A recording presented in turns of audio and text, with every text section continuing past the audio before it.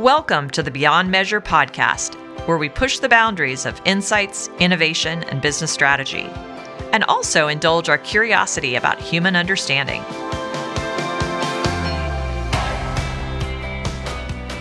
Today, we'll be talking to improv performer and teacher Jane Fisher about one of the 7 habits of highly insightful people. This week's habit is all about humor and how exaggeration, unexpected connections, and embracing the power of silly can lead to terrific insight discoveries and more inspiring and compelling ways to express those insights to others. Stay tuned and expect to laugh along the way. My name is Jane, and I think of myself as insightful because I am curious, connection maker, and I believe in the power of the silly. Welcome to the 7 Habits of Highly Insightful People, the podcast that explores fresh perspectives on insights, one muse at a time. I'm Sherry. And I'm Corey. And we are really beyond excited for today's guest. We have Jane Fisher with us today. Let me tell you a little bit about Jane. From an early age, Jane has been drawn to 3 things: a love of humor and performing, imagination and ideas, and the desire to help others. Her professional career has largely focused on the helping others aspect. She has over 2 decades of experience in leadership and health education and human services, with the past 13 years in higher education settings, working with peer educators and student-based services. In 2002, Jane co-founded the Unexpected Guest improv comedy group in Jamestown, New York, where she performed for 15 years. Since August 2018, she's been a performer with Comedy Sports Buffalo. In her early years of improv, Jane recognized the value of taking the skill set and the mindset of improv off the stage and onto other aspects of work and life. In response, she created her business, Improv Connections, and completed graduate studies in creativity and change leadership to expand on this work. She also taught improv comedy workshops for the 2018 Lucille Ball Comedy Festival, hosted by the National Comedy Center. She's taught at the Struthers Library Theater in Warren, Pennsylvania, and at Camp Summer Stars for the Performing Arts in Gill, Massachusetts. Jane received a BA in Sociology from Ithaca College, a Master's in Health Arts and Sciences from Goddard College, and a Graduate Certificate of Advanced Study in Creativity and Change Leadership from SUNY Buffalo State. She holds many cool certifications, including one as a Lapha Yoga leader. We will certainly need to ask about that. Welcome, Jane Fisher. Hi. Hello. That's the story of my life. Yeah. Did it sound familiar? It did. That's good. I want to know what's going to happen next. We'll read that to you later. It's coming. Yes. The future bio, indeed. All right, Jane. So we invited you here today because you personify one of the muses of our 7 habits of highly insightful people. Each of the habits has a muse. You are, we suspect, the humorist. What? And take a moment to process that. I didn't expect to win. I'm sorry. You are. But when we coach teams about being insightful, the humorist muse has this message. Sometimes you need to exaggerate to make the point. You need to exaggerate to get the insight across, to get people to receive it, to hear it. So we believe you have that skill. But what do you think this muse of the humorist can teach people about finding and expressing insights? I think one of the great things about humor, and one of the core elements, is humor at its core is about connecting. And it can be connecting in different ways. It could be connecting 2 previously unrelated ideas or concepts or items or words, whatever that is, 2 previously unconnected nouns together and to create this new thing. It can connect to unexpected things, a little bit different, a step up from different, 2 unexpected things that not only don't go together, but you don't even think are in the same realm. It also can connect people with each other, because that air of when you are engaging in humor, there's a levity. You're letting down that sort of barrier, and allowing a space for vulnerability and allowing space for wonder and I might and what if to happen. And when you let down that barrier, connections can jump over and play with each other on the other side of the yard. And so humor allows people to connect with each other. And then also connecting new ways. And so now you have this new thing, and that might have a new thing, and that might have a new thing. So you now have this sort of snake of connections. And so I think that insight of humor, the first step is to bring down the guard and allow yourself and allow each other and create that space for that imagination, but create connections, the what if, the what might. And humor isn't correct. There's no correct in humor. It's all correct. It's a yes and. It's maybe this is true, and if this is true, what else might be true? Mm-hmm. So I think that to use humor as a means to look for insights, it's really about suspending belief, suspending judgment, allowing connections to take place, and not judging the quote-unquote answer. It's just a play space. It's really hearkening back to childhood when if somebody said the floor was lava, that floor was lava, and you all believed it. I want to play with this idea of connection for just a second, because when we teach people about these habits, often we encourage them to practice them in their everyday life, and then you might unintentionally get better at something in your professional life.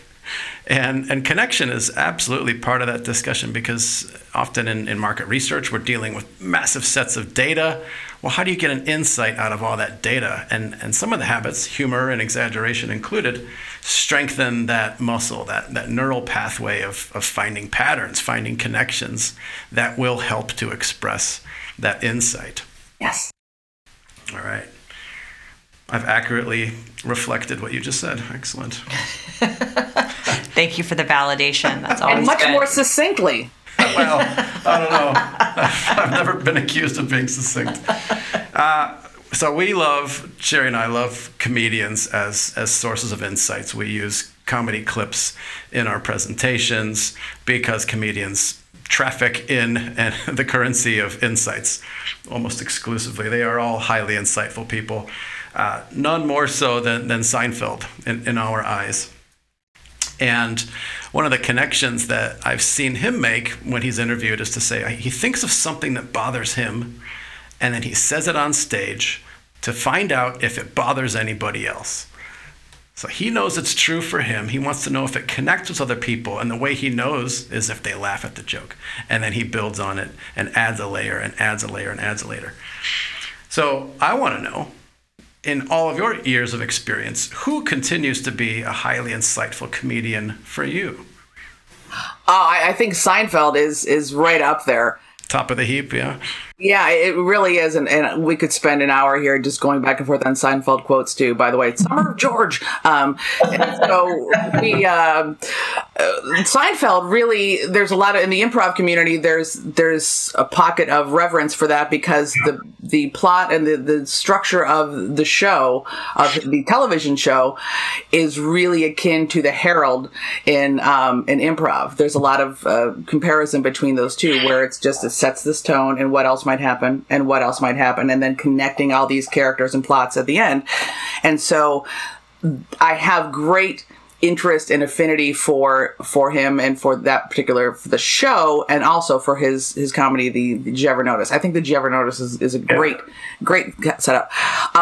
Jim Gaffigan's another great one at that. To play with, to take the common and up the absurdity level. Sure. I think is great. Kathleen Madigan is another one who I really enjoy. I also enjoy her delivery. Mm-hmm. And so she's another one who I find very interesting. We work in the world of business, of innovators, of marketers, of people that are market research professionals. This is kind of our world and our client partners that we work with and what we do. What advice, and this is specifically because, as you said, you don't live in that world. What advice would you give that group of people? People innovating. Let's just talk about people innovating new products and services. With the hat of that muse on, what advice would you give them? I would remind them that I'm going to make an assumption here that the products they're designing or delivering are going to be used by humans. I'm thinking, or an animal that lives with a human. I'm thinking that a human is likely involved in the end game scenario. That would be a fairly safe. Would you agree that's at least 99% of our? Or the purchase decision, yes, of course, right? Yeah, yes. On behalf of a dog or a cat, sure, you got it. Humans are involved. Humans. Yeah. All right, let's start with humans. Yeah. Okay. Now you're talking to humans. You've got the mic. So I would remind them that a human connection in that approach to the design, the delivery, the marketing, whatever that is, in order to hit that desired goal of here, take my widget, that to make that human connection, humor is a great way to fast track that human connection. To go into the mind of another human and imagine, wonder what that person wants, feels, doesn't like, what piques their interest, what makes them angry, what makes them sad, what makes them laugh, what that person is going to experience, you can experience. Humor is a great way. Mimicry is a one of the tools, and clowning and pantomime, one of the tools of humor and comedy. And isn't that a way to sort of mimic even mentally what your end person, human, wants? And so to have that, allow yourself to get in that mindset of what if. There's a playfulness involved because it's let's pretend, an imagination, and what if that's akin to silly, but it involves some humor because humans don't come with user manuals. Here's a suggestion, one tool, if you don't want to call it a game in your workspace, don't call it a game, call it a work-based exercise, or whatever you want to call it to make it a WBE, something like we like acronyms, appropriate font, and if you want to put it in a three-ring binder, or for effect to make it legitimate, go for it. But at the core, there is an improv exercise that I will often use with teams, but we also use it to play as well in non-work situations, just for play's sake, called World's Worst. And you simply take the world's worst, let's see, the world's worst dentist, and you step up and you do or say something that would happen at or would be done or said by the world's worst dentist.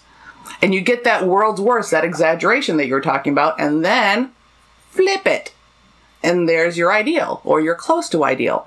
So there are games that you can play with that exaggeration in order to find the nugget of goodness. So therefore it has ROI. So other... You know the language. Nice.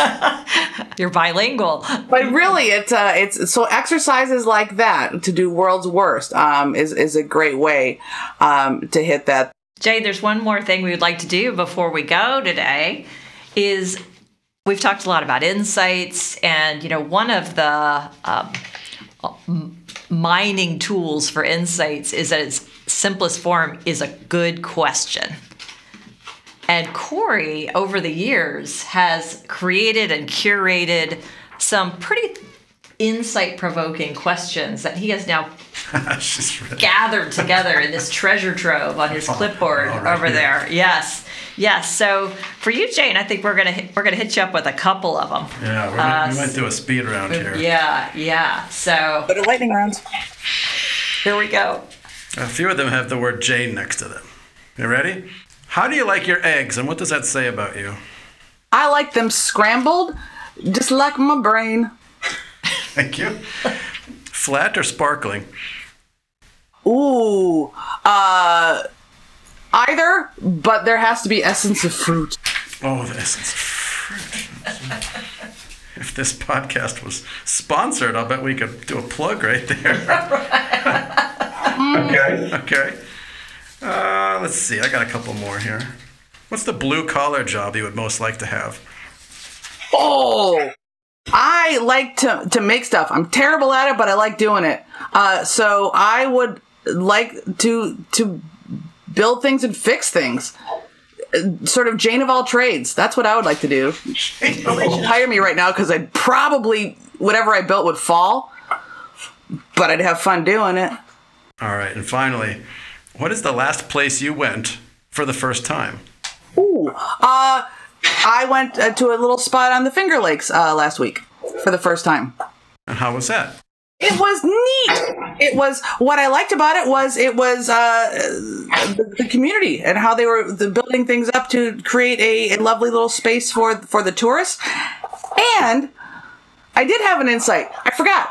It was interesting because we went down by the lakeside and in came some mallards thinking like, oh, people feed us often here. And we were like, yeah, but not us. And so after we had a conversation with the mallards, there were 3 pair and 3 female ducks went off that way and the 3 male ducks went off that way. And I was the only one having a conversation with myself. I don't think the other people were interested. But I was like, okay, so the 3 females went that way. So are they like ashamed of the fact that the males didn't get, or are they going to plot separately? Or are they going, is the male duck, the mallards have a different strategy and the females have a different strategy? Now they're going off separately to see who comes back with the most cracker snacks. I want to know what happened and why they came in 3 pairs, but they left in 2 groups, according to female and male. I still don't know the answer to that. I've lost a little sleep over it. Yeah. I see a trip back to the Finger Lakes for you, Jane. So that's it. That was my day of trying to figure out mallard behavior on a beautiful lake. Yeah. Wow. So, Jane, again, thank you so much for this conversation today. We have a little bit of a challenge. Corey and I have not figured out how to end this podcast. We SNL, like how Dennis Miller used to end Weekend Update with, "That's the news and I'm out of here." Or Ron Burgundy, "Stay classy, San Diego." We don't have that ending We got yet. nothing. We need your help. What do you think? What should it be? And with that, the end is in sight. Okay. Oh, that's good. And scene. Nice. Thank you. Say that with the vocal stylings of your choice. Yes. Okay, repeat it again because I want to make sure we get it for the next time. Even though we've recorded it. And with that, the end is in sight. Yes. Dramatic glasses removed. You do it. And with that, the end is in sight. All right, that's a good take. We'll try it. And, okay. Sherry's turn. And that. No. No. Repeat. Say it again. And with that, the end is in sight. And then with that, the end is in sight. All right, Jane. Nice. Thank you so much. That's all for this episode. We like to close each week by inviting you to reflect on what was just shared. In other words, as you file it away in your brain, how are you going to tag it? If you were to search your brain later, how would you find this podcast? Finish the sentence with a reflection, something that made you say, "That is so true." Here's the sentence. That was the podcast where they talked all about blank. Take a brief pause of reflection time, starting now.